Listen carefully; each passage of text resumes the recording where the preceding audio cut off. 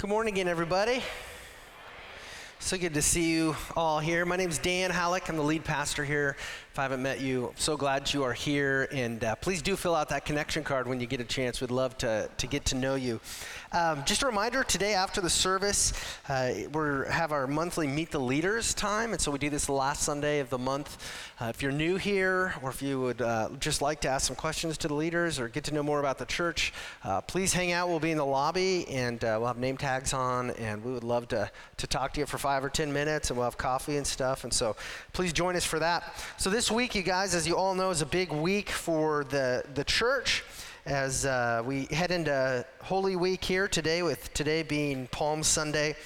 Inside your bulletin, you'll see the announcement about the Good Friday service on Friday. We'd love for you to join us. This is normally about an hour long. It's at 6 p.m. There's no child care, but it's family friendly. It's for the whole family. We encourage you to come as a family. And Gary Williams will be bringing the message, and we'll take the Lord's Supper together and just thank the Lord for going to the cross for us. And then next Sunday is Easter Sunday, one service at 10 a.m. Please be praying about who you can invite to join us for that. And man, they're going to be doing some really great stuff in children's ministry too. And so have your kids invite friends too, because it's going to be a really fun day. So thank you guys for being here. Have you ever, if you are a Christian, have you ever been persecuted because of your faith in Jesus? Have you ever been made fun of or discriminated against or threatened or maybe even physically hurt for being a Christian? Christian persecution is broadly defined as any hostility experienced from the world as a result of one's identification as a Christian. This week I was reading about some different countries, and I read about a communistic country that for the better part of the last decade has been labeled the least free country in the world. In order for a person to participate in religious activity there, he or she has to agree with 4 laws. First, you cannot be a born-again Christian. Second, you must be loyal to the government and no one else. Third, you must not carry the Bible outside of your home or church building. And fourth, if you encounter any missionaries, you must report them to the police, and the reward is 3 months' wages. Any idea what country that is? Or North Korea? Good guess. The country is called Eritrea. Eritrea. It's a country in Northeast Africa. It's right on the Red Sea.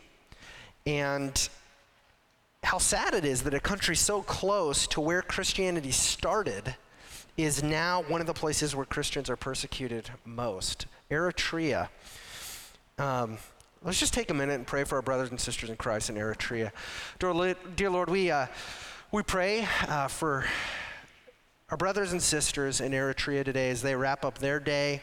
I pray, God, that your name would be glorified there in the church there, that you would use your gospel and your people there by the power of your Holy Spirit to make people born again, to show the world the love of Christ, that you would give courage and strength to those being persecuted for their faith.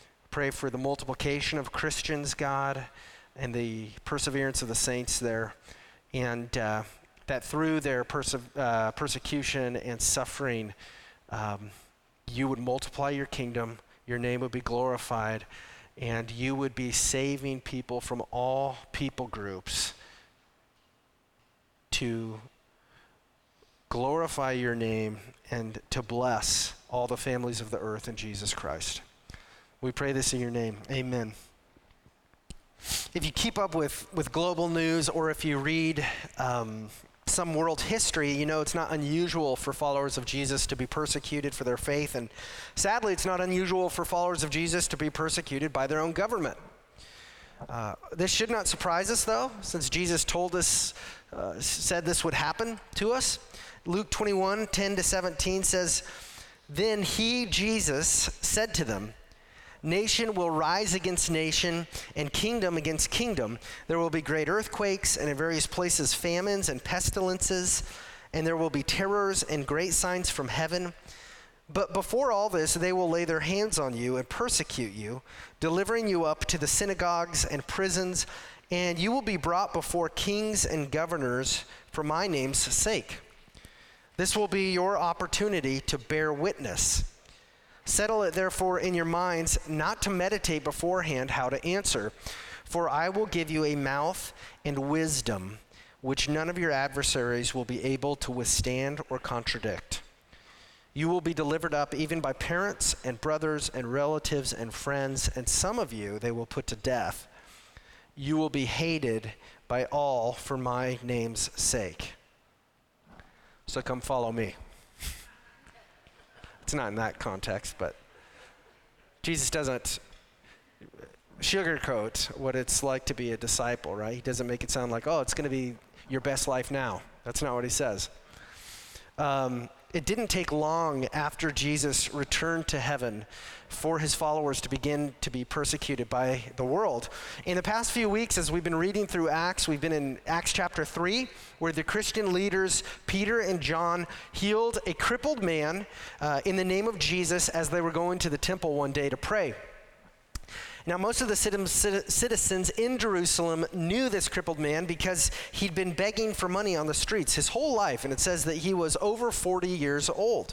So when everybody saw him, that he was suddenly healed, everybody knew it was a miracle, and they were astonished. And hundreds and hundreds of people, we read, began to gather around this man, and Peter and John, who was with him, and Peter began to explain to this crowd how they had done this, how they'd healed this man. And Peter said that it was actually Jesus Christ of Nazareth who healed this man.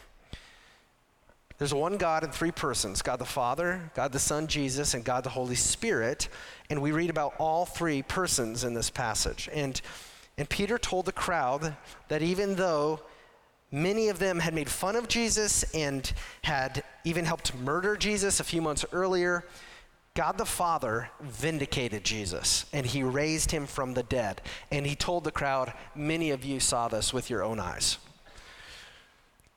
That's incredible. Eyewitnesses right there in the crowd. And after establishing their guilt for killing God, Peter says, so turn to this God whom you've killed. Turn to Jesus because he loves you and he will forgive you. Can you imagine that? Can you imagine hearing that? Turn to this one that you just killed because he loves you. This same Jesus whom they killed would now forgive them. Jesus would give them eternal life if they trusted that he truly is God, if they trusted him to save them from their guilt. And Peter said that Jesus is, remember he's talking to a Jewish crowd here, and so he tells them Jesus is the promised Savior whom Abraham was talking about, whom Moses was talking about, who Samuel and Isaiah and all the prophets were talking about hundreds and thousands of years before us. So Peter says, listen to your own ancient prophets and trust in Jesus. And he says, if you don't trust in Jesus, then just like Moses said, God's wrath is still on your head for your sin, and you will be destroyed. And up to this point, Peter and John and the rest of the Christians had a good reputation in Jerusalem, and they were generally liked by non-Christians. However, that would begin to change, as we're going to see in today's passage. So if you have your Bible with you, please turn with me to Acts chapter 4, verse 1. If you didn't bring a Bible, we'll put it on the screen so that you can follow along that way. And if you don't own a Bible, let us know. We would love to give you one. Before we read today's passage, let's just ask God to help us now.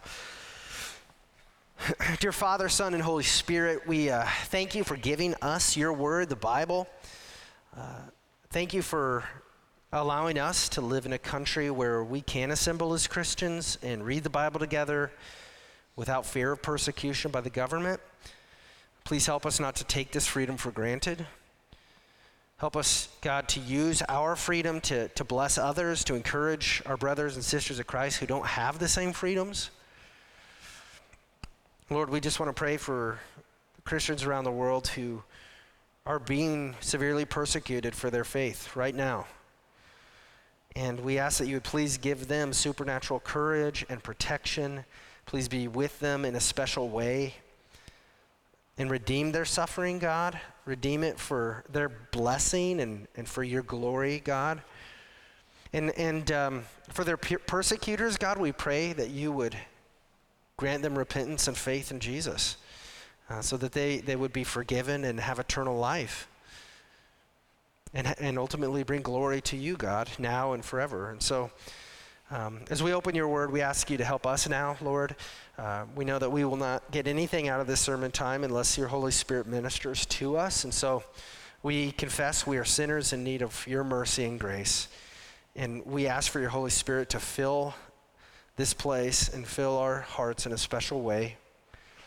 We ask that you would give life to the spiritually dead so that they might see you with eyes of faith for the first time today and live. And please energize those of us whom you've already made alive and yet are still totally dependent on you for everything. Please, Lord, protect us now from evil. We pray this in Jesus' name. Amen. So we're going to look at Acts 4, 1-22 this morning. But we're going to take a little bit at a time, and we're going to start with Acts 4, 1-4. So let me read that. And as they were speaking to the people, the priests and the captain of the temple and the Sadducees came upon them, greatly annoyed, because they were teaching the people and proclaiming in Jesus the resurrection from the dead. And they arrested them and put them in custody until the next day, for it was already evening. But many of those who had heard the word believed, and the number of the men came to about 5,000. So while Peter was explaining the miraculous healing of this crippled man to this massive crowd of Jews who'd gathered around them, the Jewish leaders came too. They wanted to see what this ruckus was all about. And verse 2 says that the temple priests and the temple captain and the Sadducees were greatly annoyed.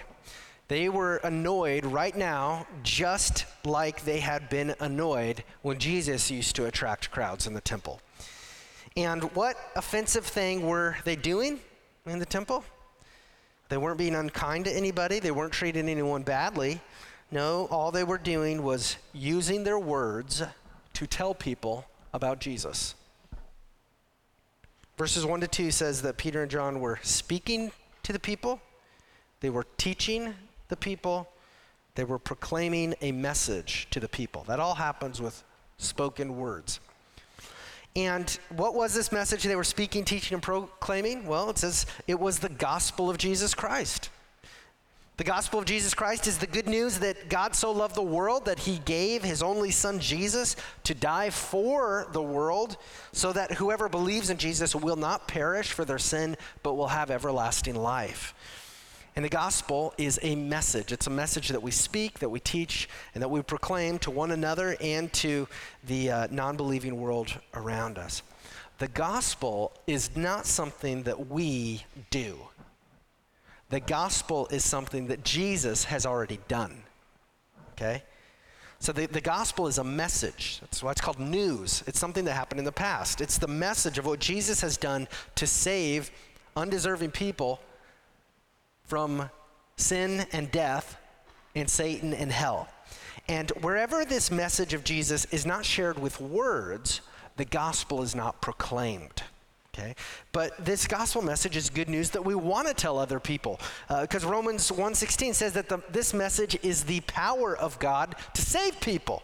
So it's through telling others about Jesus that others hear about Jesus, and it's through hearing about Jesus that they can then believe in Jesus. Or in the words of the Apostle Paul in Romans 10:14, how then will they call on him in whom they have not believed? And how are they to believe in him of whom they've never heard? And how are they to hear without someone preaching? So God rescues people from their sin when they believe the good news of Jesus spoken to them or written to them, communicated to them. And when Christians speak the gospel, some people are annoyed, right? Some people are greatly annoyed. That's what the passage says. And other people are filled with joy.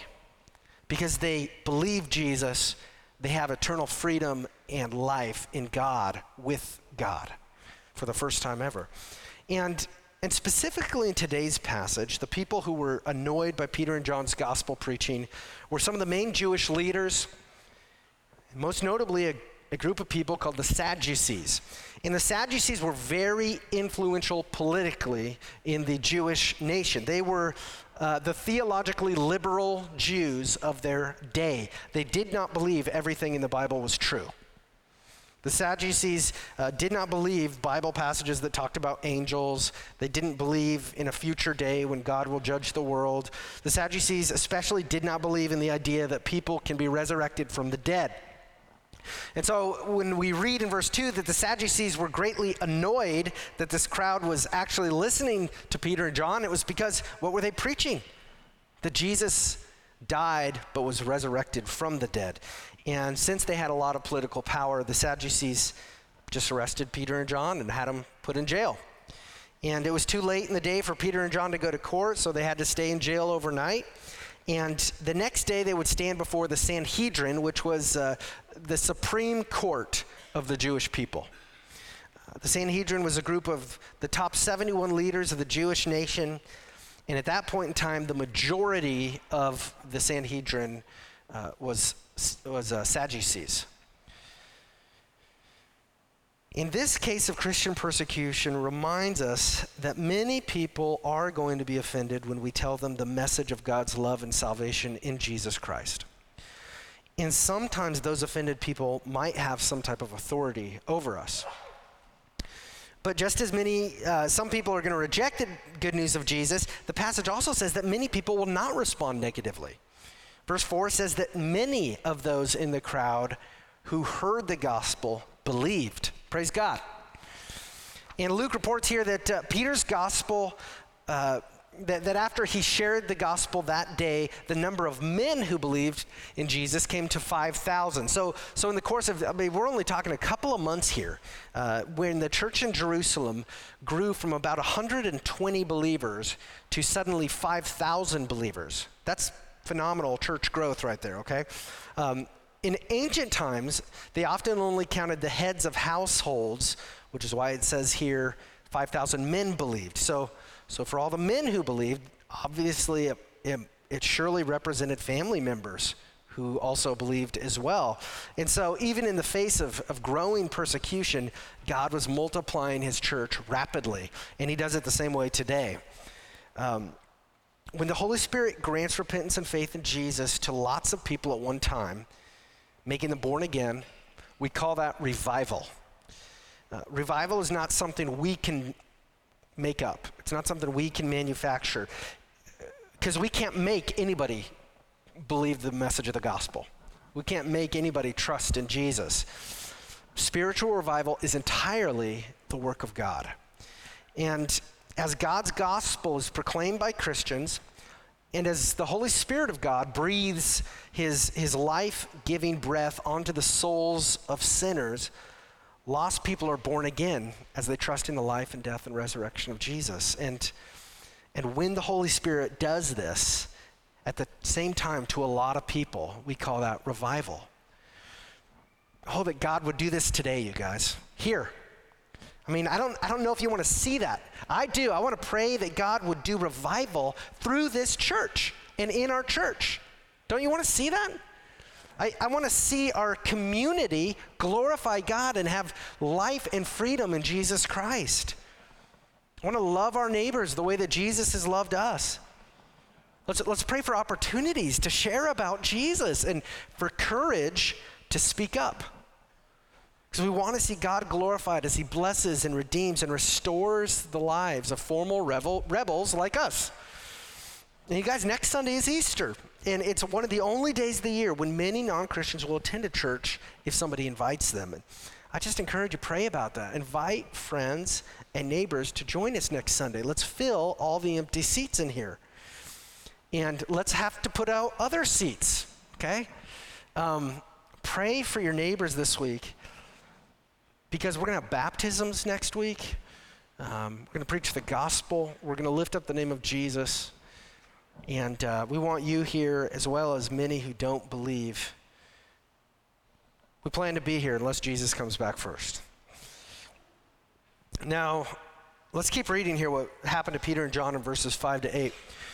On the next day, their rulers and elders and scribes gathered together in Jerusalem with Annas, the high priest, and Caiaphas, and John, and Alexander, and all who were of the high priestly family. And when they had set them in the midst, they inquired, "By what power or by what name did you do this?" Then Peter, filled with the Holy Spirit, said to them, "Rulers of the people and elders." Let's stop right there for a second. Keep you in suspense. So after a night in jail, Peter and John are brought before the 71 members of the Sanhedrin. Did you ever have to give a speech in class? Or maybe somehow you got out of that speech in class? That's pretty nerve-wracking. Put yourself in their shoes. This would be nerve-wracking to testify. This is like testifying before Congress, knowing that most of Congress is against you. That's what's happening here. And what's interesting is that all the members of the Sanhedrin here can't deny that Peter and John performed a miracle because there was no other possible explanation for the crippled man's healing. And so the rulers don't ask Peter and John if they performed a miracle. Instead, they ask Peter and John by what power or name did they do the miracle. And in verse 8 it says, "Then Peter, filled with the Holy Spirit." Now, whenever you see the phrase "filled with the Holy Spirit," you know something good's about to happen, okay? And in this context, what does it mean that Peter was filled with the Holy Spirit? Well, the Bible says that all Christians, true Christians, are filled with the Holy Spirit because the Holy Spirit enters them and lives in them the moment that they trust in Jesus. In 1 Corinthians 3:16, the Apostle Paul tells Christians, "Do you not know that you are God's temple and that God's Spirit dwells in you? He lives in you?" So in one sense, all Christians are filled with the Holy Spirit because he lives in us. But in addition to this meaning, we read in Scripture about other times when the Holy Spirit moves inside a Christian or a group of Christians in a special way. The Spirit gives the Christian a fresh experience of his power and presence. It's kind of like an anointing of the Holy Spirit. And Scripture often describes this as the filling of the Holy Spirit. It's when the Holy Spirit works in an especially powerful way in Christians. And sometimes we wrongly think that the Holy Spirit's special filling of a Christian means that the Christian's going to all of a sudden do lots of unusual things like speaking in tongues or seeing visions or performing miracles. And the Holy Spirit can do those things when he fills a Christian, but those behaviors are in no way required evidence that a person is filled with the Holy Spirit. And today's passage is a perfect example of that. Here, the Holy Spirit fills Peter. Peter doesn't do any of those things. But Peter does do something remarkable here. The Holy Spirit fills Peter with God's power to speak to the Sanhedrin with supernatural boldness and courage. This is supernatural boldness and courage. Let's read what Peter says here in verses 8 to 12. Then Peter, filled with the Holy Spirit, said to them, "Rulers of the people and elders, if we are being examined today concerning a good deed done to a crippled man, by what means this man has been healed, let it be known to all of you and to all the people of Israel that by the name of Jesus Christ of Nazareth, whom you crucified, whom God raised from the dead, by him this man is standing before you well. This Jesus is the stone that was rejected by you, the builders, which has become the cornerstone. And there is salvation in no one else, for there is no other name under heaven given among men by which we must be saved." So here Peter is. He's filled with the Holy Spirit of Jesus. He's calling to account the rulers, the very rulers who crucified Jesus. And Peter's supernatural boldness here is not due to his own clout or his own wisdom or his own education. Peter's message to the Sanhedrin and the power with which he delivers this message is entirely the work of the Holy Spirit in him, okay? And if you know anything about Peter, you know that his boldness here had to be attributed to something outside of himself, because only a few months earlier, Peter had denied even knowing Jesus. And he did that 3 times. And as Peter now stands before the same rulers who ordered Jesus' death, what do you think's going through his mind about what's going to happen to him? This is what happened to the guy who followed me, or who I follow. What's going to happen to all of his followers now?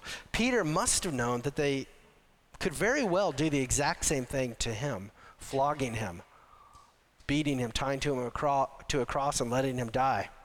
Well, it is incredible here to see Peter does not even waver this time. Peter really was an eyewitness to the resurrection of Jesus. It is actually the only thing that can explain the radical switch in Peter's behavior. Peter had actually talked to Jesus after his resurrection. Peter had touched Jesus' resurrected physical body, felt the nail prints in his hands. Peter ate meals with Jesus, we read, in the upper room and on the beach. And as Peter went for a walk with Jesus along the beach, Jesus forgave Peter for denying him 3 times. And then Jesus restored Peter to his place of leadership among the apostles. And look at Peter now. Okay, he is the one in the hot spot now. But he stands with full confidence in Jesus. He's filled with the Holy Spirit, and Peter boldly preaches the gospel of Jesus to these 71 men in the Sanhedrin. This is an incredible scene. Oh, and what's even more incredible here is he doesn't sugarcoat anything. Okay? Peter says a lot of things here that surely offended the Sanhedrin. Peter, he's not being rude to them, he's not being unkind to them, but he is boldly telling them the truth. And he asserts that they, the rulers of the Jewish people, are not on the same page as their God. He's saying, you're wrong. He tells them that they are not on good terms with God. He says, you crucified Jesus. You crucified God. But God the Father raised him from the dead. Okay. So Peter asserts here also that Jesus is the Christ, which is a word that means Messiah or Savior. Jesus is the promised one spoken of by the prophets in the lineage of all of the Sanhedrin here. And he reminds the Jews that they are the sons. You're the sons of the prophets. You should know that Jesus is the Messiah. And then Peter asserts that even though the Jewish leaders and the Romans pronounced Jesus guilty, they said this is a bad, evil man. He deserves to be crucified with robbers and thieves. That's not how God the Father felt. God the Father raised Jesus from the dead, and he pronounced Jesus innocent in his sight, and he exalted Jesus in heaven. And then Peter says that even though these rulers tried to get rid of Jesus, guess what? He's back, right? Jesus is now back from the dead, and with his power, he healed this crippled man standing next to us. And then he says that Jesus is the true cornerstone of God. Even though the rulers in the world rejected Jesus as a useless stone, said this one's no good, God the Father has made Jesus the cornerstone of God's people. Jesus is now the stumbling block that destroys all who reject the grace and mercy of Jesus. And then in verse 12, Peter asserts that he keeps going. He asserts there is salvation in no one else but Jesus. Only Jesus saves people from sin and death and hell and from God's judgment and wrath. And that's because only Jesus is God. Only God could do this for us. Only God can reconcile humanity to God. And he says there's no other name by which man must be saved. So in other words, Jesus is the only true God, and Peter's saying the gods of all the other religions are actually not real. They don't exist. Only Jesus is God. That's what he's saying. Now Peter's words would have been extremely offensive to the Sanhedrin, just as they are offensive to many today in 2018. But the Sanhedrin would have been offended mainly by Peter's assertion that Jesus is the God of the Jews. And the Sadducees specifically here were irritated by Peter's assertion that Jesus physically rose from the dead. But hear this, the Jews would not have been offended by Peter's statement that there's only one God. The Jews believed that. They were monotheistic. Now the Romans around them weren't. They were polytheistic. They believed in many gods. But the Jews simply didn't believe and still don't believe that Jesus is the one true God. And it's the same way in many countries and cultures around the world today. It's actually not offensive to claim that there is only one God. The debate, rather, is about who that one God is. Now, in much of the Western world, including America, it is offensive to many people to claim that there is only one God and that Jesus is God. Our society doesn't really like it when people make exclusive claims about anything. Our culture doesn't like the idea that there actually is truth that exists. Instead, our culture likes to say that truth is whatever you want it to be. And this way of thinking manifests itself in all sorts of different ways in our society. Now, ironically, whenever a person says that truth is whatever you want it to be, then he or she is actually making an exclusive truth claim. So in reality, everybody believes in objective truth. Some of us just don't want to admit it. We don't like the idea of that. Now, what's more important here for us is to ask this question. What is the truth? That's the real question. What really is the truth? And those of us who follow Jesus believe that he is the truth because we believe that he is God. We believe that Jesus' word, the Bible, tells us the truth because it is spoken from the God who is truth. We believe Jesus when he says in John 14:6, I am the way and the truth and the life. No one comes to the Father except through me. So Jesus didn't say, in compliance with our culture, I am a way. He said, I am the way. And he didn't say, I am a truth. He said, I am the truth. And he didn't say, I am a form of eternal life. He said, I am life. And Jesus said, no one comes to the Father except through me. So if a person doesn't like that Christians teach that Jesus is the only God, then their problem really is with Jesus' teaching about himself. That's why we always want to turn people to Scripture, right? Well, we want people to wrestle with who God says he is, right? Jesus didn't lie to us to tell us what we want to hear. Jesus spoke the truth to us so that we might actually know the truth and be freed by it, okay? Jesus is the only Savior and Lord because only Jesus is God. That means that only Jesus has the power to remove guilt from us. And only Jesus became our sin on the cross and killed it for us. What other God has ever condescended to the level of a slave and been beaten to a pulp and hung on a cross to become the sin of the world, to put it to death? Nobody. Only Jesus. This is why Jesus is called the Lamb of God. Only Jesus could do this. This isn't something even the best person in the world could do. Only Jesus took our punishment with him straight to the grave because he loves us. And only Jesus rose from the dead. Only Jesus granted God's forgiveness and life to everybody who's united to him through faith. Only Jesus.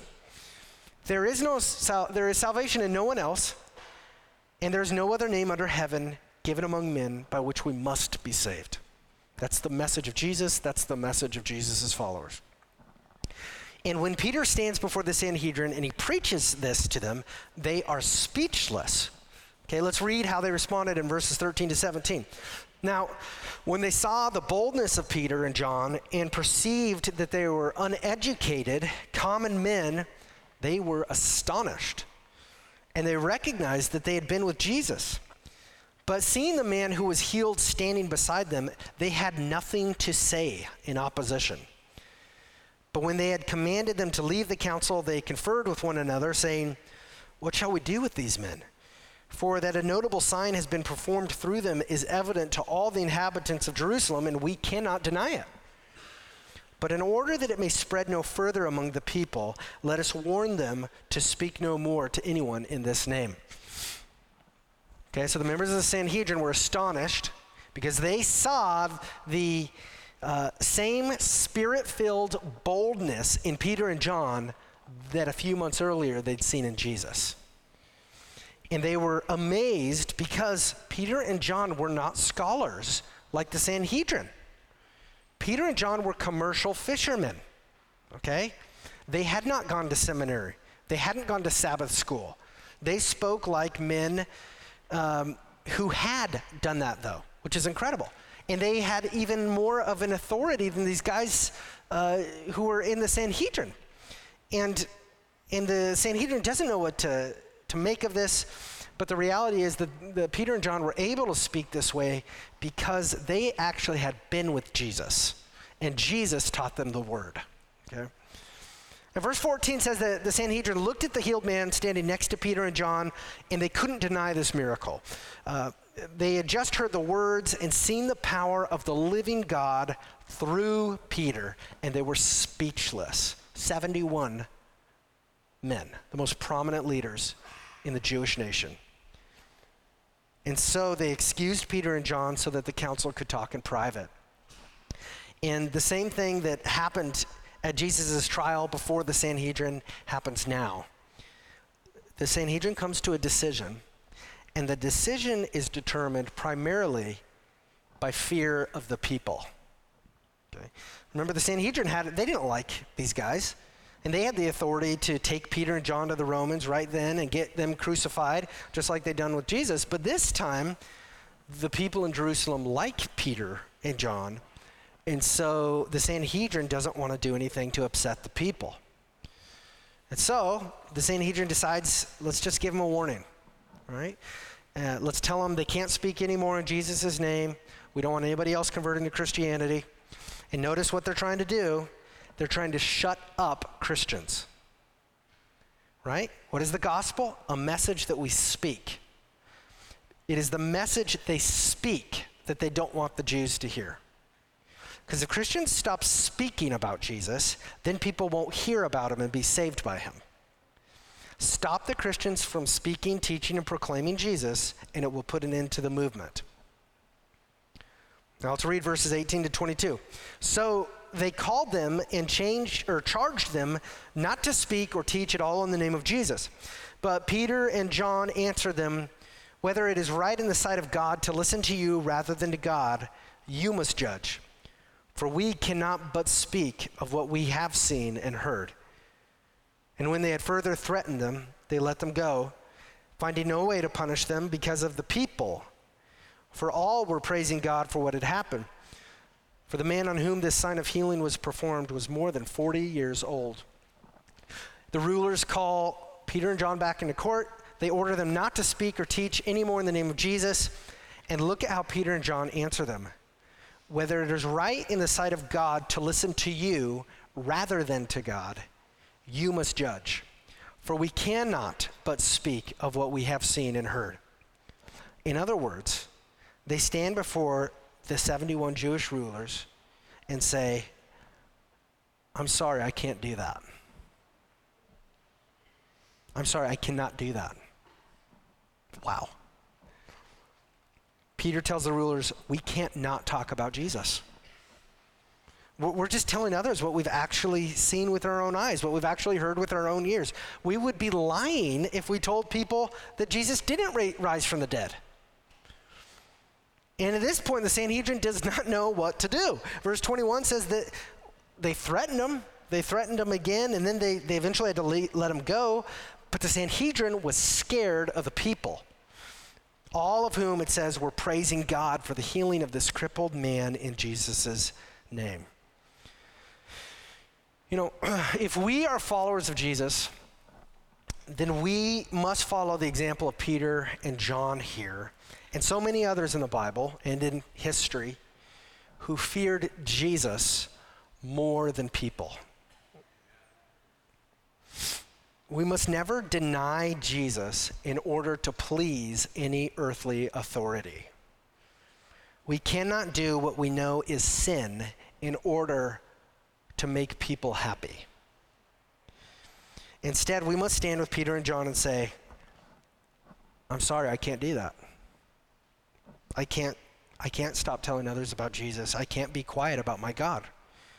Not only does the Holy Spirit inside of me compel me to share this gospel message with others, but my Lord, Jesus, he commanded me to do it. He told me to do it.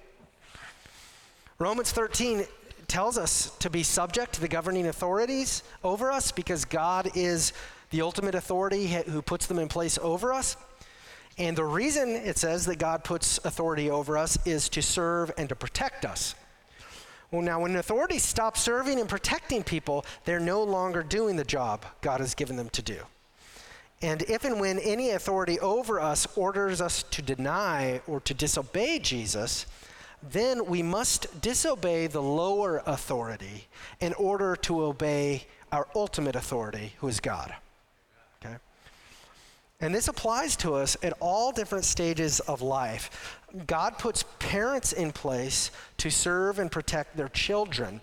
And if a parent ever tells a child to do something that God says is evil, then that child should obey God instead of his or her parents. God puts public school teachers and administrators in place to serve and to protect the children in their classrooms and schools. If a teacher or administrator or coach ever tells a student to be quiet about Jesus or stop praying or to do something that's evil, that child should disobey them and instead obey God. And then expect you and your family to be persecuted as a result. God puts husbands as head of their families to serve and protect their wives and their children. If a husband stops doing that, if he leads them to do something that God forbids, wives and children should instead obey God instead of their husbands. Husbands and fathers, we read in Ephesians 5, are supposed to serve their wives and kids like Christ served the church by dying for her. God puts pastors and elders in the church to serve and protect the Christians in our care. But if a pastor or elder or any church leader ever tells you to do something evil, you must obey God instead of that church leader. And God puts police and the government in place to serve and protect its citizens. But if a policeman or a politician or a government itself orders you ever to stop talking about Jesus or to do something that you know is against God's word, you must obey the Lord rather than the government and expect to be persecuted for your faith. Last week I had a conversation with a staff person at one of the public schools who I didn't know was a Christian, but they come out of the woodwork once you show up, and once the pastor shows up. They're like, oh yeah, they're more comfortable talking about it for whatever reason. But he told me that there have been several times when students have come to him in need of help, and he has opened the Bible with them and shown them God's thoughts on their situation. And this man said he knows the schools look down on that, but he also knows that it is wrong to withhold Jesus from people if the Holy Spirit is compelling you to share Jesus with them. You hear that? We're ultimately accountable to God. Our earthly authorities are here just for a little while. May we never allow our fear of government or of institutions or of leaders or of losing our jobs and money or careers to cause us to deny Jesus. This is what Jesus has to say about it. Seek first the kingdom of God. Make that the first priority in your life. Seek first the kingdom of God and his righteousness, and everything else is going to be added to you. Okay? So as long as you put God first, as long as you seek to honor him and obey him in everything you do, then don't worry about what earthly things you may lose in the process. Because God promises to give you everything you will need to live a life that's pleasing to him. Ask God to give you supernatural courage and boldness, like we read about in this passage, to share his gospel of great news with the world.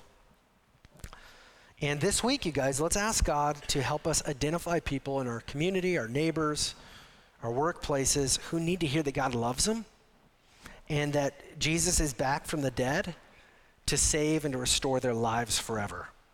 And bring them with you next week. Let's pray. Lord Jesus, thank you for this word. God, we need your Holy Spirit. We need your power in our lives. We on our own are we're going to run the other way from you and from people, and we need your Holy Spirit to give us supernatural courage and boldness to tell the truth to people in love, to love others. God, we pray for the persecuted church, those Christians, God, who are experiencing persecution in much more intense levels than we are.